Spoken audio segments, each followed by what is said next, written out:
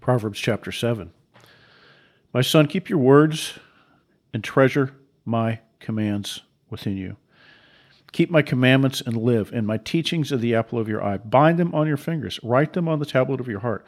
Say to wisdom, you're my sister, and call understanding your intimate friend, that they may keep you from an adulteress, from the foreigner who flatters with her words. For at the window of my house I looked out through the lattice, and I saw among the naive and discerned among the youths a young man lacking sense, passing through the street near her corner. And he takes the way to her house, in the twilight, in the evening, in the middle of the night, in the darkness. And behold, a woman comes out to meet him, dressed as a harlot and cunning of heart. She is boisterous and rebellious. Her feet do not remain at home. She is now in the streets, now in the squares, and lurks by every corner. So she seizes him and kisses him.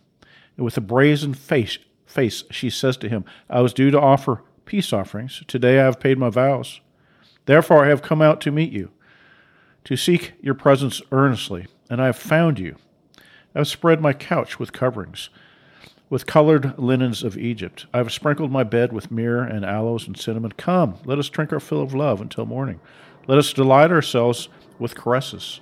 For my husband is not at home. He has gone on a long journey. He has taken a bag of money with him, and at the full moon he will come home. With her many persuasions she entices him. With her flattering lips she seduces him.